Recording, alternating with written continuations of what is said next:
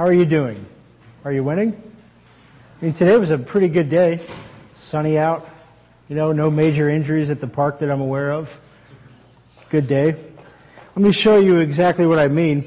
A few weeks ago, I was helping my wife by taking our oldest daughter, Rosie, out to run some errands. So that's worth about 2 points, right? Helping out the wife, having some fun, building some memories.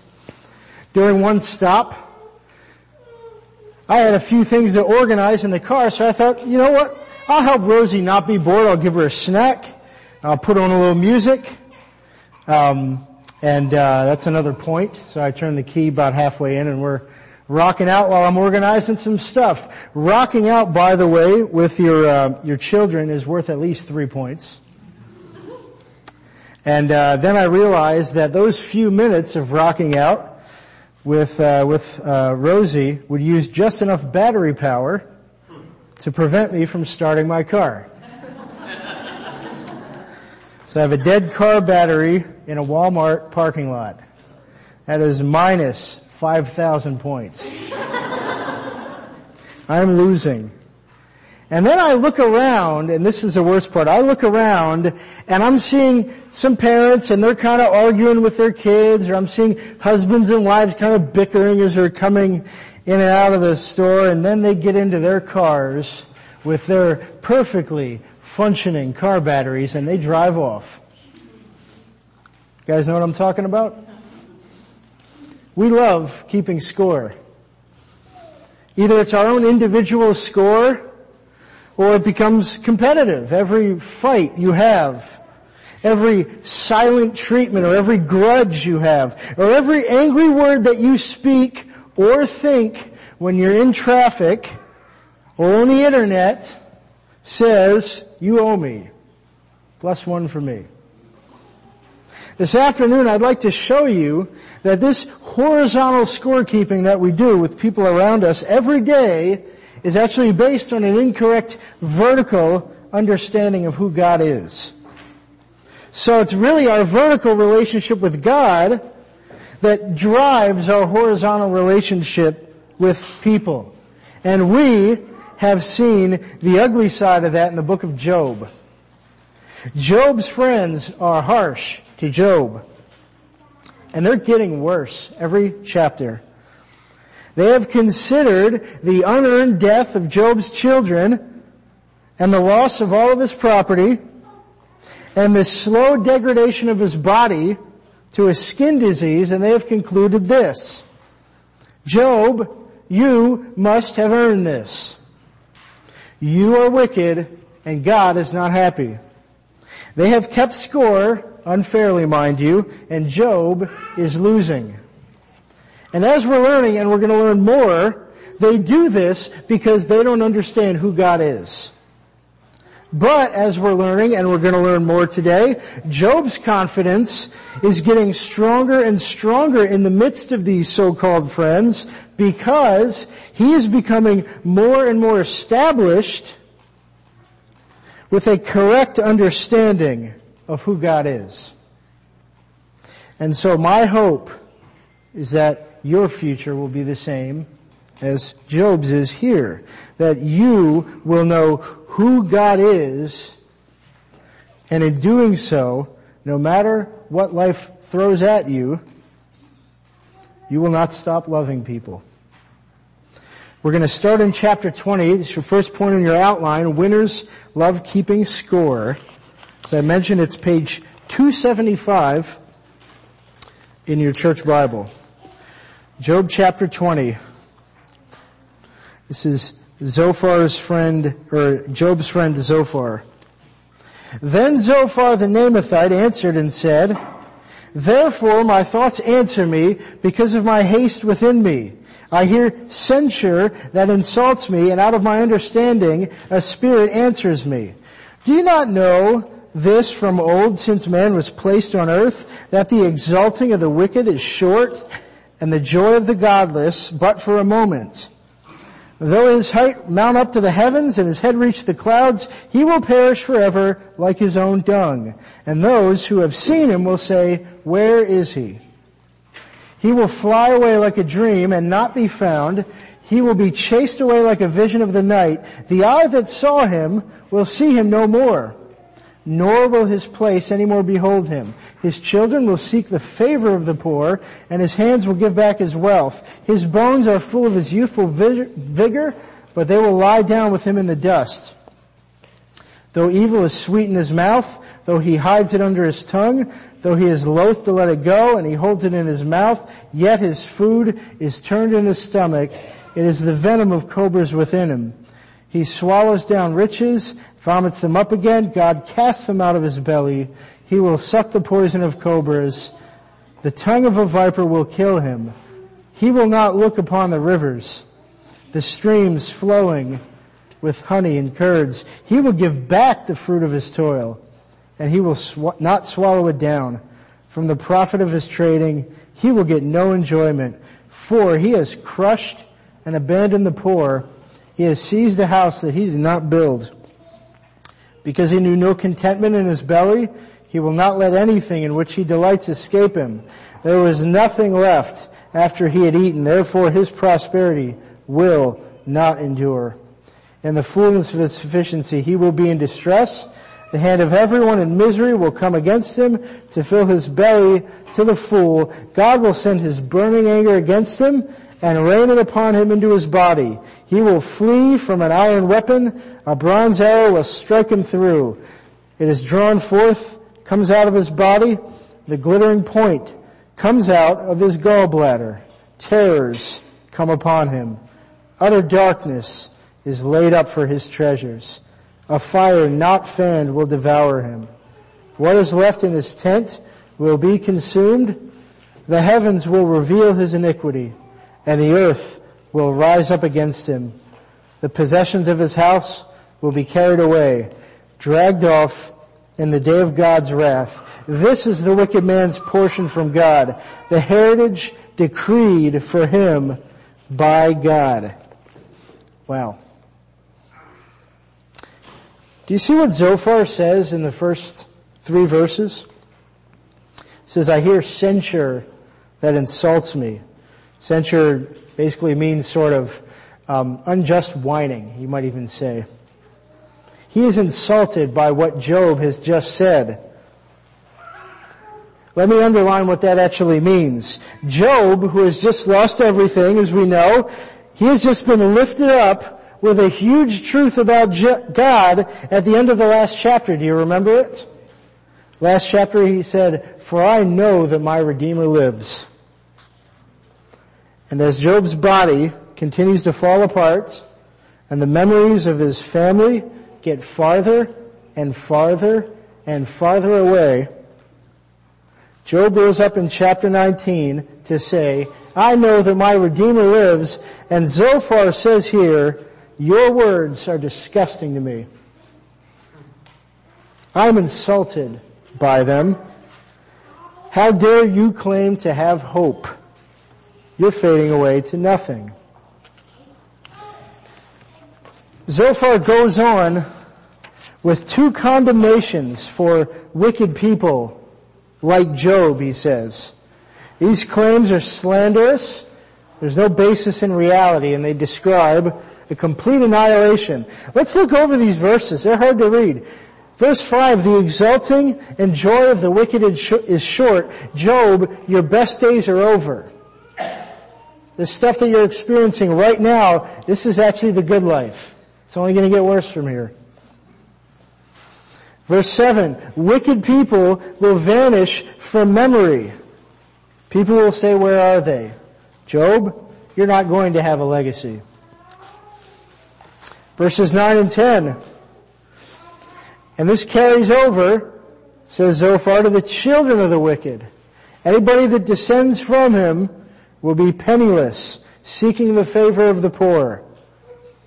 Verse 11, his body will fall apart, his vigor will lie down with his body. Verse 15, he swallows down riches and vomits them up again, and God casts them out of his belly. Verse 17, he won't even look upon the rivers for healing. In other words, what Zophar is saying is, Job, there's healing right in front of you, but you are so lost that you can't even see it. You don't even want to go to it because you love the taste of evil so much. Verse 19, then Zophar insinuates that Job has crushed and abandoned the poor and has seized the house that he has not built. Zophar is insinuating that Job is a thief, but he provides no evidence. And the harshest words are last. According to Zophar, all of this is from God. Verse 23, God mercilessly fills the wicked person's belly with poison and then just destroys him. Can you picture the God that Zophar is describing? Some of you might have grown up with an idea that's who God is. Some of you are just still trying to shake that. To sum it up, Zophar's God is not a God of mercy. Job has just said, I know that my Redeemer lives. And here's what Zophar is saying. God is not a Redeemer. God is the great destroyer, and He's coming for you. Can you imagine what Zophar's scorecard looks like? If he had one? He is so righteous, and he is so holy, and he has racked up so many points, and Job is so far behind. And how does Zophar handle his victory? To be honest, he's just stomping Job the loser right down into hell. That's what he's doing. Why is Zophar so merciless? Why does he hate mercy? Zophar hates mercy because he believes God hates mercy. That's it. It's just a horizontal execution of what he believes about God vertically. What I mean by that is this. If you want to know what somebody believes about God, watch how they treat people. Especially the people who are hurting and the people who are lost. Just watch them as they interact with their children. Watch them as they talk to the waitress at the restaurant. Watch them as they answer the phone and it's that customer service guy. Watch what happens when their car battery runs out in a Walmart parking lot. Zophar hates mercy, and so just bends outward into how he treats people. But you know what's funny? The good life goes on for Zophar and his friends, and it's exhausting how little justice there seems to be here. But ironically, that's actually going to be Job's defense in the next chapter. He's going to use Zophar's own argument against him. Let me read chapter 21. Then Job answered and said, keep listening to my words, and let this be your comfort. Bear with me and I will speak. And after I have spoken, mock on. As for me, is my complaint against man? Why should I not be impatient? Look at me and be appalled and lay your hand over your mouth. When I remember, I am dismayed and shuddering seizes my flesh. Why do the wicked flee? Why do they live? Why do they reach old age and grow mighty in power? Their offspring are established in their presence, and their descendants before their eyes. Their houses are safe from fear, and no rod of God is upon them. Their bull breeds without fail. Their cow calves and does not miscarry. They send out little boys like a flock, and their children dance. They sing to the tambourine and the lyre and rejoice to the sound of the pipe. They spend their days in prosperity, and in peace they go down to Sheol or death. They say to God, depart from us. We do not desire the knowledge of your ways. What is the Almighty that we should serve Him? And what profit do we get if we pray to Him? Behold, is not their prosperity in their hand? The counsel of the wicked is far from me. How often is it that the lamp of the wicked is put out, that their calamity comes upon them, that God distributes pains in His anger, that they are like straw before the wind, and like chaff that the storm carries away? You say, God stores up the iniquity for their children. Let Him pay it out to them. that they may know it. Let their own eyes see their destruction, and let them drink the wrath of the Almighty. For what do they care for their houses after them, when the number of their months is cut off? Will any teach God knowledge, seeing that he judges those who are on high? One dies in his full vigor, being wholly at ease and secure, his pails full of milk, and the marrow of his bones moist. Another dies in bitterness of soul, never having tasted of prosperity. They lie down alike in the dust, and the worms cover them. Behold, I know your thoughts and your schemes to wrong me. For you say, where is the house of the prince? Where is the tent in which the wicked lived? Have you not asked those who travel the roads? Do you not accept their testimony that the evil man is spared in the day of calamity, that he is rescued in the day of wrath? Who declares his way to his face, and who repays him for what he has done? When he is carried over to the grave, watch is kept over his tomb. The clouds of the valley are sweet to him. All mankind follows after him, and those who go before him are innumerable. How then will you comfort me with empty nothings? There is nothing left of your answers but falsehood.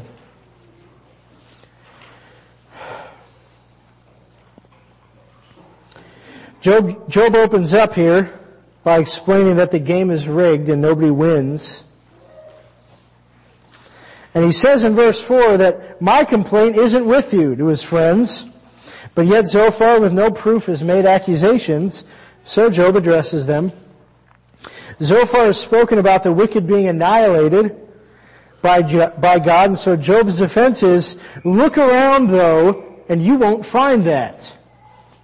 You won't find a God sovereign over things like that. In verses 7 through 22, and I'm just going to breeze over this, Job says that the wicked person isn't destroyed. They stay rich, and they live well, and they hand over things to their children. And you know what? That's still true, right? We see that. How many times do you see rich people make terrible decisions, and they stay right on being rich? Job knows this, so he rebukes all three of his friends in verse 22. He says, will any teach God knowledge? In other words, Zophar, God isn't doing what you're saying he does. Do you have to send him a memo or something? And he follows that up with a huge point. Let me just reread verses 23 through 26. One dies in his full vigor, being wholly at ease and secure, his pails full of milk, and the marrow of his bones moist. Another dies in bitterness of soul, never having tasted of prosperity. They lie down alike in the dust, and the worms cover them. Here's the point. Sometimes the rich die fat and happy.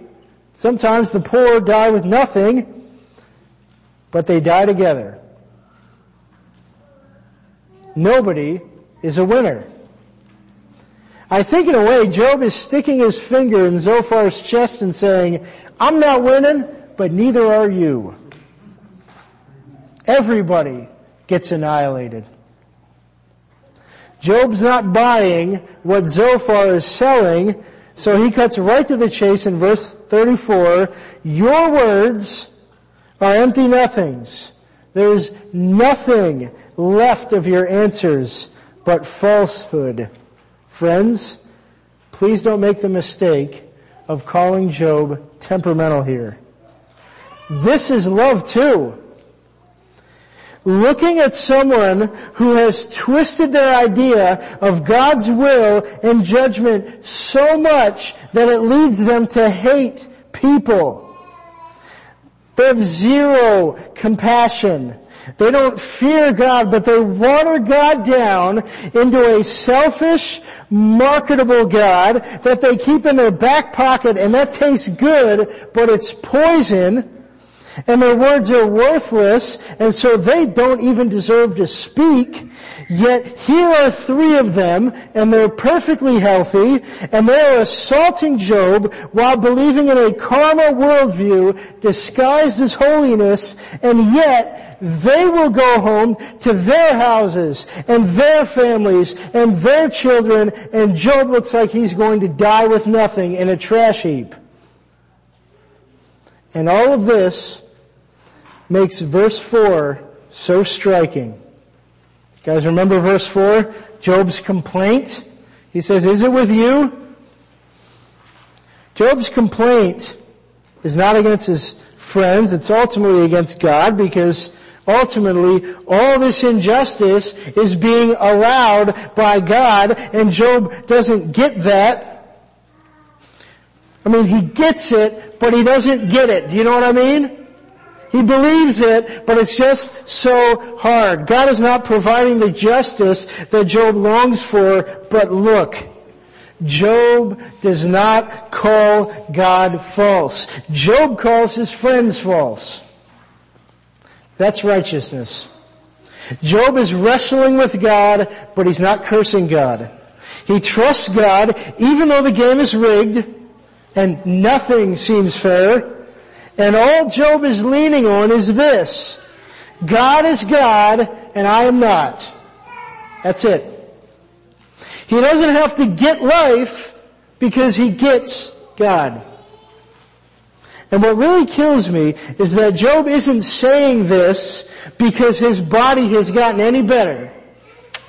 He's not saying this because he's gotten any of his kids back or his property back. He is still in the midst of suffering, and there is no promise of earthly compensation. Yet his harsh words, deservedly harsh, are aimed right where they should be. Right at the sin that his friends are committing against God and against him. He knows the game is rigged, and he knows that nobody wins. But God is still God, and Job is still waiting for his Redeemer.